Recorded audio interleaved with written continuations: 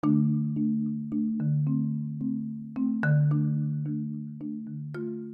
you would have told me in, say, 2010 that I would be having a conversation with Mike, the Situation Sorrentino from MTV's Jersey Shore, and that I would bring him close to tears not once, but twice, I probably would have laughed right in your face. But exactly that happened. And let me tell you, I found Mike to be absolutely lovely, as you're about to hear in our conversation today. Mike's life has no doubt been abundantly blessed, but along with the highs, he has had enormous lows: drug addiction, going to prison for tax evasion, nearly losing a child. He was one of the most famous faces of the turn of the aughts decade, a millionaire ensconced in the party lifestyle and living life to the fullest, or so it might seem from the outside looking in. He'll tell you that his life now as a husband and a father beats even the wildest of his times as a world famous reality star. Mike has written a truly beautiful book, Reality Check: Making the Best of the Situation, which is a great title, I might add, and it is out tomorrow, December 19th. He spares no detail in telling his story, which he truly feels will save lives, and I agree with him. Now, there's no way you don't know who he is, but just a refresher, he appeared on all 6 seasons of the MTV reality show Jersey Shore from 2009 to 2012, and then returned to the franchise with Jersey Shore Family Vacation.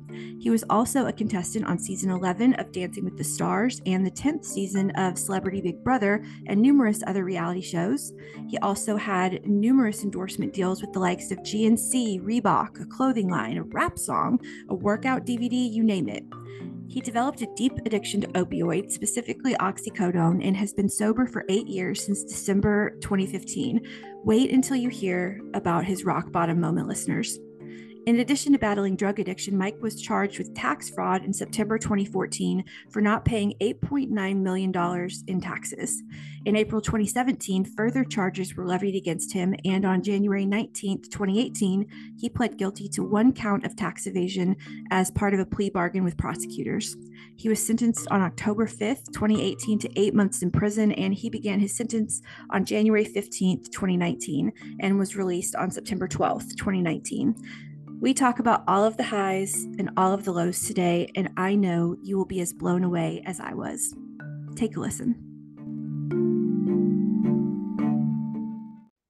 You have no idea how excited I am to have you here. Welcome to the show. Oh, thank you so much. I'm so excited to do this podcast. Well, we just had a great conversation offline, and you've been talking about the book all day, talking about your life story. I'm so glad you're here to talk to me about it. And I want to start with the beginning of the book. You write, "The comeback is always better than the setback." So I just told you a minute ago that this book really goes there. Some celebrity memoirs gloss over it, but you really tell the truth. It's so candid and vulnerable. And I'm wondering, what has been the hardest part of your comeback? And also, on the flip side, the most rewarding? Probably the hardest part of my comeback was addiction. So many people die from addiction. So many people don't make it. Um, Addiction is like staring the devil in the face, and Mhm. somehow surviving. And once I, became a champion of addiction and started to defeat my demons, I realized that I can achieve anything. And that's where the power within me really started to grow, and I started to become an elevated version of myself. Mhm. Uh, when I really adapted the principles of recovery, the 12 steps, and I adopted the Serenity Prayer, I kind of made it my own. And But what was definitely just as hard was when my first son was in the NICU. Yeah, that was a terrifying part of the book. I Yeah, I honestly didn't know how it was going to turn out. I hoped, of course, that he made it, and I was so nervous for a minute, but he made it. He made it. yeah. I was definitely terrified because when you have a baby, your expectation is that you're going to leave the hospital, a day or so later, and start to, live the life of your dreams Mm-hmm. with your family. But like a lot of families and others listening right now, that's not the case a lot of the times. And so I wanted to detail this particular trying time, to let people out there know that they're not the only one, if maybe they've been through something similar, to make it relatable to Mm-hmm. the reader. So those two times alone were extremely trying. Um, but I'm proud to say that, we definitely made it to the other side. Yeah. Absolutely. So let's rewind to the height of your fame. So at one point, you were the second highest paid reality star, second only to Kim Kardashian, by the way. That's a pretty high bar. You were making millions. You're on Jersey Shore. The world knows you at GTL. What is it like to have that level of intoxicating fame? Because there's a lot of famous people, Yeah. but there's not a lot of people that reached that level of fame. You really did grab the world's attention and you were one of a kind. So, but what is it like to have that kind of intoxicating fame, all consuming? It's definitely addicting for sure. Mm-hmm. Um, Everything is excess, between the drugs, the women, the parties. No one is saying no to you. I mean, no one. I mean, doctors are not saying no to you. Police are not saying no to Wow. you. Yeah. Uh, you're at every party. Everyone just wants to be around you and take photos with you. And I document in the book these parties and the drugs and the women, and how eventually I escaped that life of excess and destruction to the family man you see today. Well, that's an interesting point that you bring up because you have struggled with addiction. Fame is an addiction of itself, right? And so you probably took the fame all the way because that's really interesting to think about. So, did your life change overnight after the Jersey Shore premiere, or was it more of a slow build? Um, I think that it wasn't necessarily a slow build, but the my life changed overnight from um I would think 2009 to 2010, Mm-hmm. because in, let's just say, 2008, 2009, I didn't make enough money to even file a tax return because I was a young man. I was in my Mm-hmm. 20s. Maybe I was a waiter, maybe I was a stripper. Right. You don't make enough money, you don't even have to file a tax return. And then on the first page of my book, it's now 2010. Jersey Shore is now a cultural phenomenon. I'm now making upwards of $5 million. The president, Barack Obama, is mentioning me at the inauguration address. I have a Ferrari and a Bentley outside with my nickname Sitch on the license plate. I have GTL laundry bags and ab cream. I got my own Christmas ornament, bobbleheads. I mean, you are just high on life and high on Mm-hmm. yourself. Not to mention, I was at that particular time, I was deep in addiction, and I had in my pocket probably 200 Rocosets, which are 30 milligram oxycodones. Mm. And my brother informs me and says, "Hey, you had an amazing year. The black sheep of the family was now world famous. Yeah. Okay, you got to file your taxes." And that was, to be honest with you, I mean, it's a bummer for everyone, but we all know we have to do that. Mm-hmm. I mean, I now know that now. But Right. back then, that changed from 2008 and 9 to 10, when you don't have to file till you have to file. He's like, or maybe you can get him next year.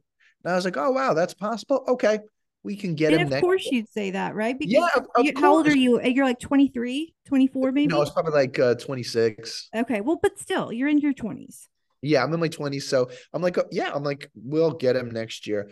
And that one decision, and that's the reason why we put it in the first page of the book. That one decision would plague me for, 10 to 15 years later, Mm-hmm. of, you know, of trying to fix the wreckage of my past. Mm-hmm.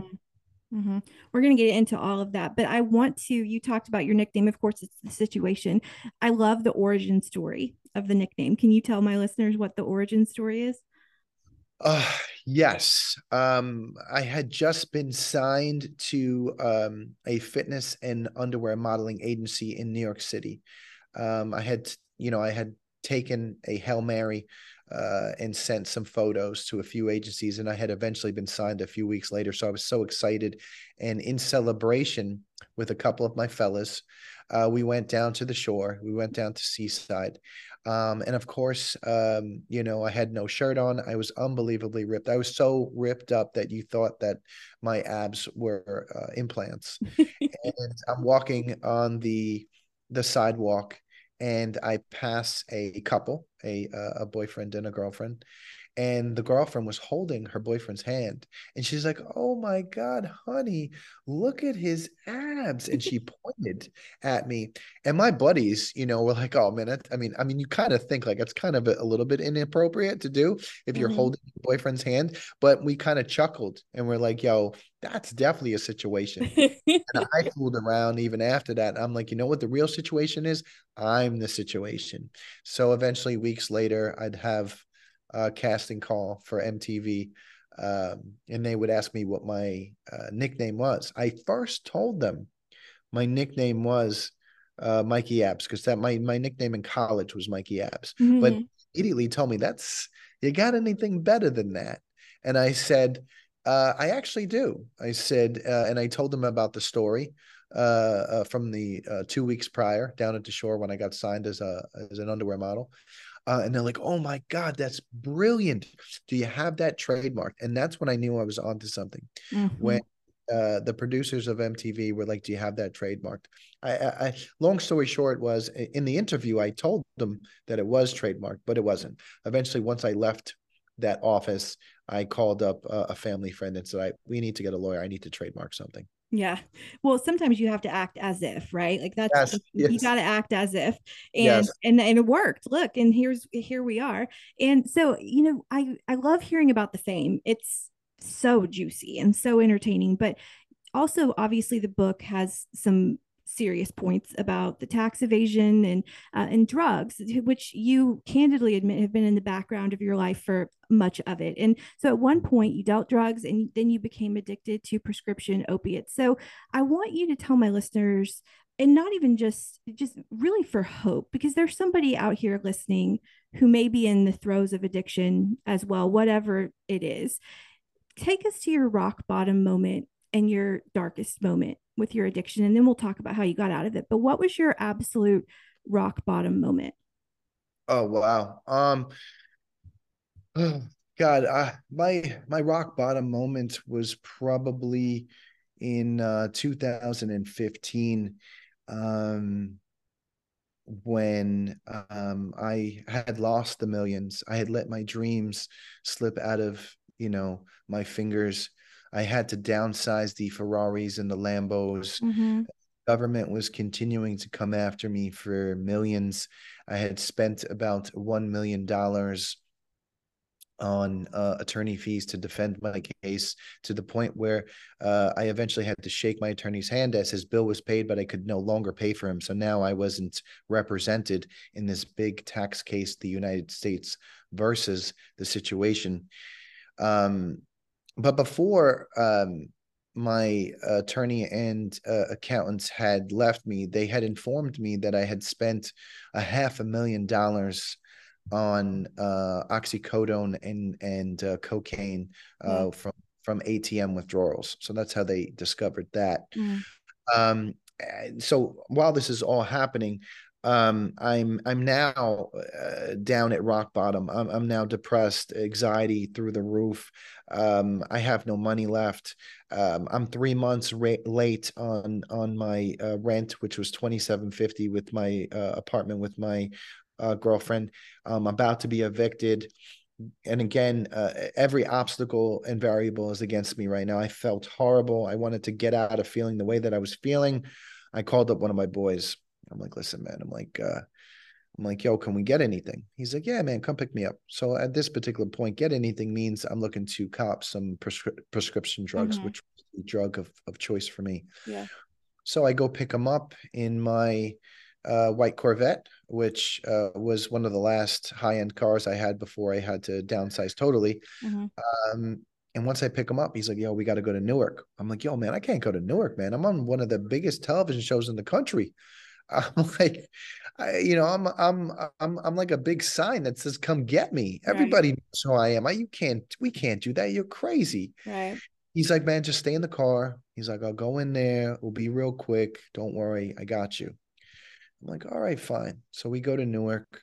The whole time I'm going there, my phone's blowing up because now it's my girlfriend, Lauren, who knows I'm up to no good, which I was up to no good. Mm-hmm. We get there, there's sirens going off.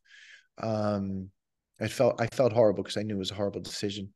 Eventually, after hour, he kept striking out. Eventually, he comes back to the car and he throws this bundle on my lap, and my heart just sank.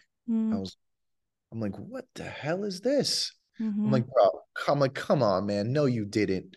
I'm like, we just spent like 3 or 4 hours in Newark. I got my phone blowing up. It's my girlfriend. She knows I'm up to no good. I got my pretrial officer, calling me. Um, like, are you serious? Because I never thought that I would go this route. What he Yeah. threw on my lap was heroin. Oh, Okay. wow. Okay. And heroin is a drug that most people don't come back from. Yeah.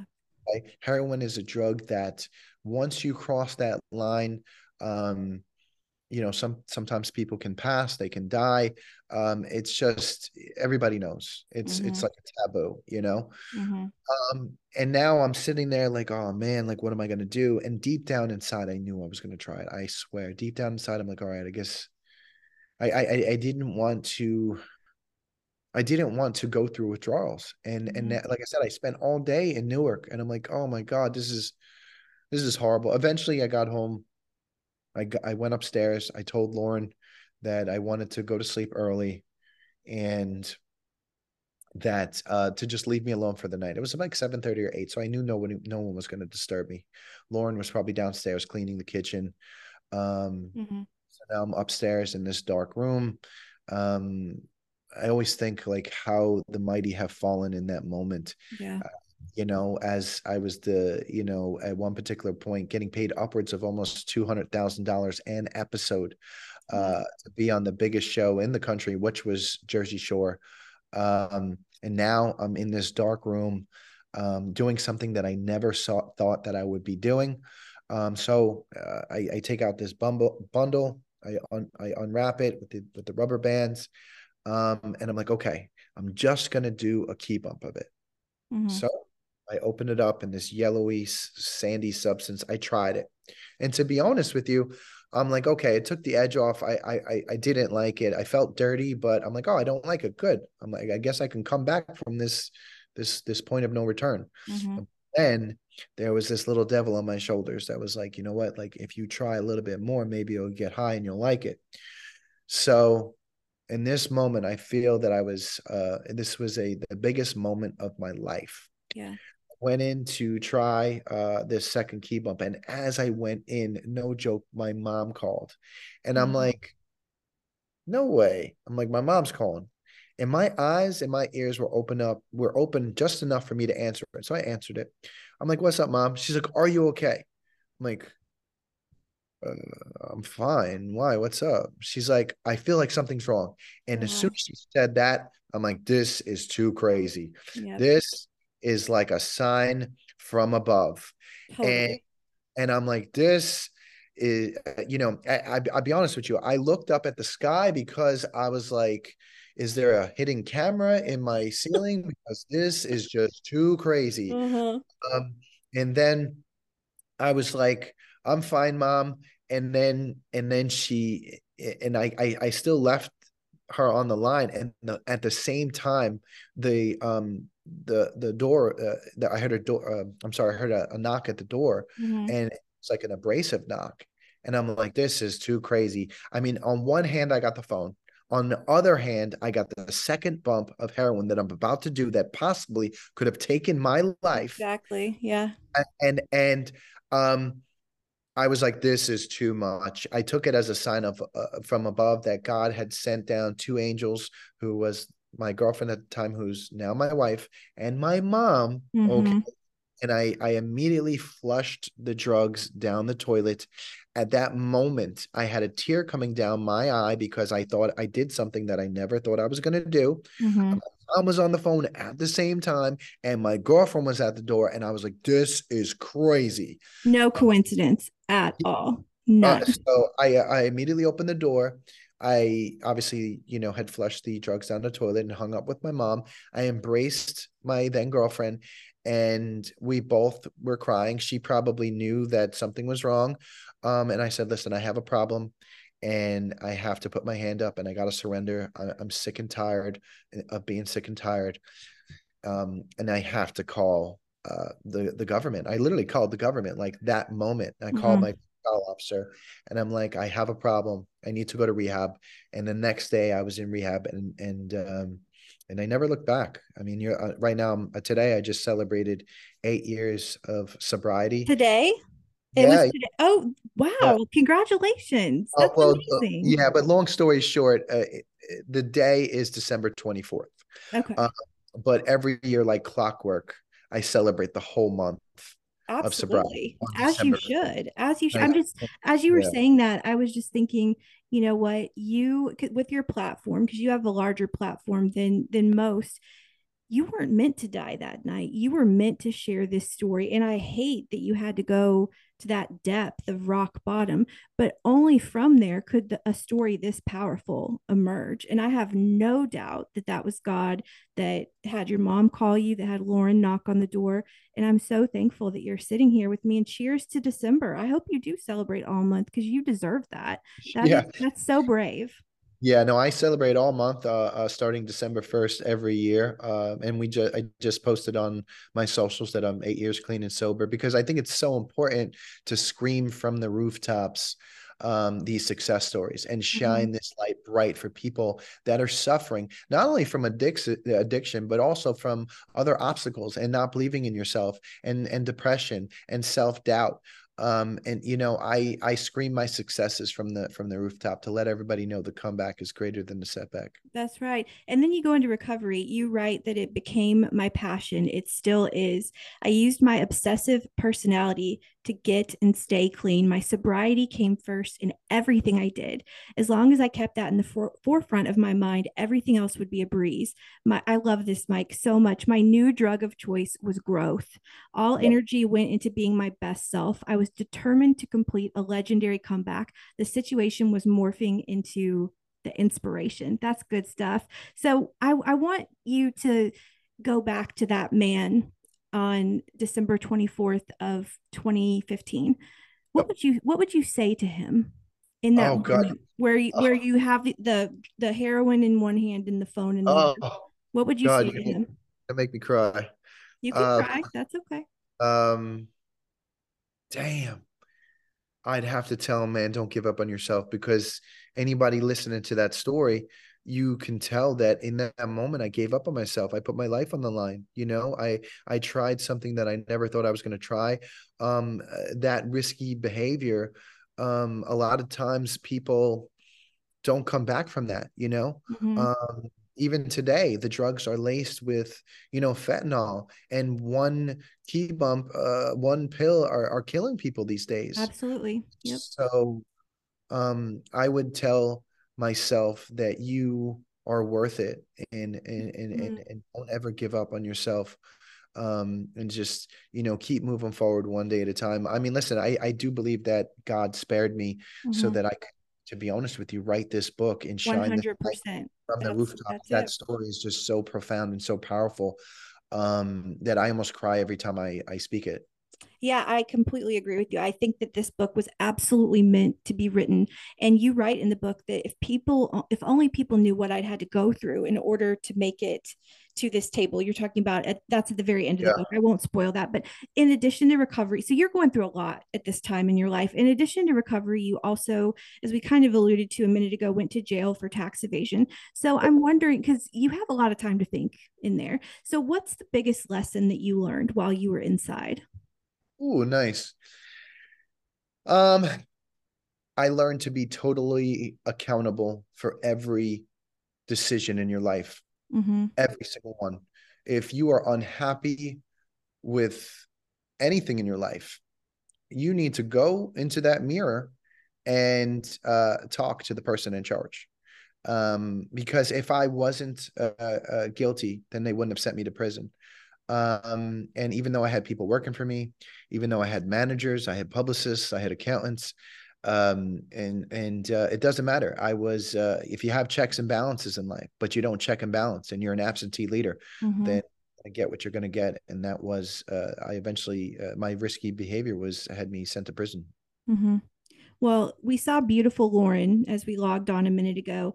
I just like Lauren, if you're still sitting there, I want you to be like you deserve all of the roses. Lauren. Lauren is amazing. And Lauren in the book, like the stories of her, she's your wife now, but you have been together for a long, long, long time. And she has had an immense impact on your life. And you're not shy about talking about that, which I love. And she deserves every bit of the praise. So I would love to give you the floor right now to explain. You might cry on this question, Mike. I'd love to give you the floor to explain Lauren's impact on you. Oh God, yeah, this one's definitely a tough one for me. My wife has been in my life for most of my life. Right. She has loved me when I didn't love myself. She inspired me um, when when I wanted to give up on myself. She inspired me multiple times throughout our lives.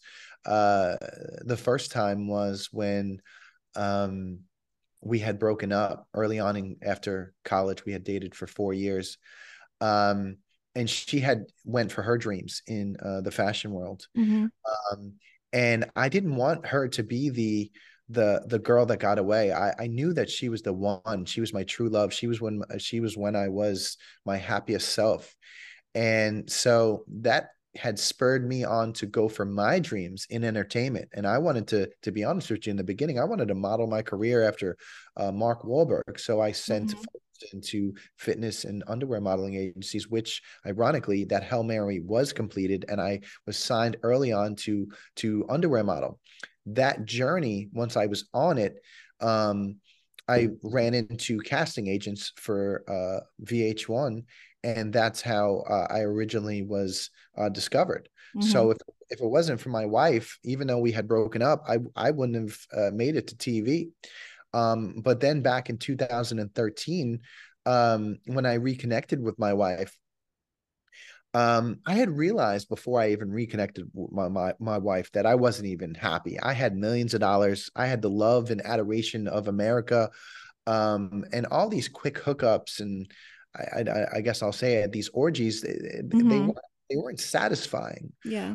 I wanted more for my life, and what I realized what was most important was the intangibles in life, and the love of a good woman and family and love, that and experience that was the most important to me. So when we reconnected in 2013, I was in the throes of addiction, but just me reconnecting with Lauren at the time had spurred me this renewed sense of trying to recover from addiction, which I eventually did, but only because I wanted to start a family. I wanted to have kids. I wanted to that was the ultimate end goal, you know. So if it wasn't for her, I wouldn't have the motivation I did throughout my life to be the man that I ended up being, I guess. Absolutely. Well, Lauren deserves every bit of the praise. And as we start to close our time together, I want to know, I've always wondered about this, when you have kind of, I guess, an alter ego, what is the difference between the persona of the situation and then Mike Sorrentino, the man himself? Well, early on, I'd have to say that the situation was a more extra version of Mike Sorrentino. Mm-hmm. Um, and then obviously once the money and the fame and the adoration came, I think the line started to blur, and I it was hard to separate that. Today though, the Mike Sorrentino that you see on TV, the inspiration, the man that's 8 years clean and sober, the man that's a dad first and a husband dedicated to his family. The masks don't come on and off. It's pretty much the same person. Mm-hmm. Well, speaking of being a family man, you're a dad now to Romeo and Mia, and you just the love that you have for them and Lauren. It's so inspirational to see. And you write in the book that your next chapter is called Peace. So I want to ask you, are you at peace? Oh God, I definitely am at peace. Every day that I come down and hear the kids and the family has a group hug, all the pain and all the suffering and sacrifice that I've been through, it's all worth it, you know. This right here is the winning lotto ticket, and that's, you know, family and love and the almighty above. The other stuff are distractions, you know, and that was like my earlier life.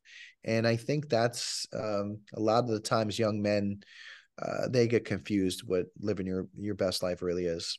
Yeah, I would think they would think that it was, you at 26, the Yes, situation, yes, being a yes. millionaire, being on television, being famous, women throwing themselves at you, but you figured it out. And what a blessing that you had the chance to be able to do that. And I truly believe that God spared your life so you could write this book so that someone listening right now will go pick up the book, read it, and see that you can be in the depths of addiction and recovery is possible. And it's beautiful, Mike, that you've turned your pain into purpose. And my last question for you is, what do you hope readers close the book and say? Because the end is very powerful. I won't spoil it, but what do you hope they say when they close the book? Oh. Um, I just I just know that when the fans and the readers and even naysayers in the public read the book, I think that they are going to laugh, they're going to cry, Mm-hmm. um, they're going to be shocked and inspired by reading this book. It's definitely going to save a ton of lives. I Mm-hmm. think thousands, maybe millions. I think it's also going to be eventually be a movie. It's such a page turner. Um, Totally. but I want people to understand that um, the comeback is always greater than the setback. No matter what you Mm-hmm. face in life, don't give up on yourself. You know, and don't forget to love yourself. The book is so honest and real. I thank you for writing it. It will save lives, and you should be very proud of that. The book is called Reality Check: Making the Best of the Situation, which is actually like the best, one of the best subtitles I've ever heard. It's out December 19th, Mike. I'm just at a loss for words. Thank you so much for being here today. So powerful. Oh, thank you so much.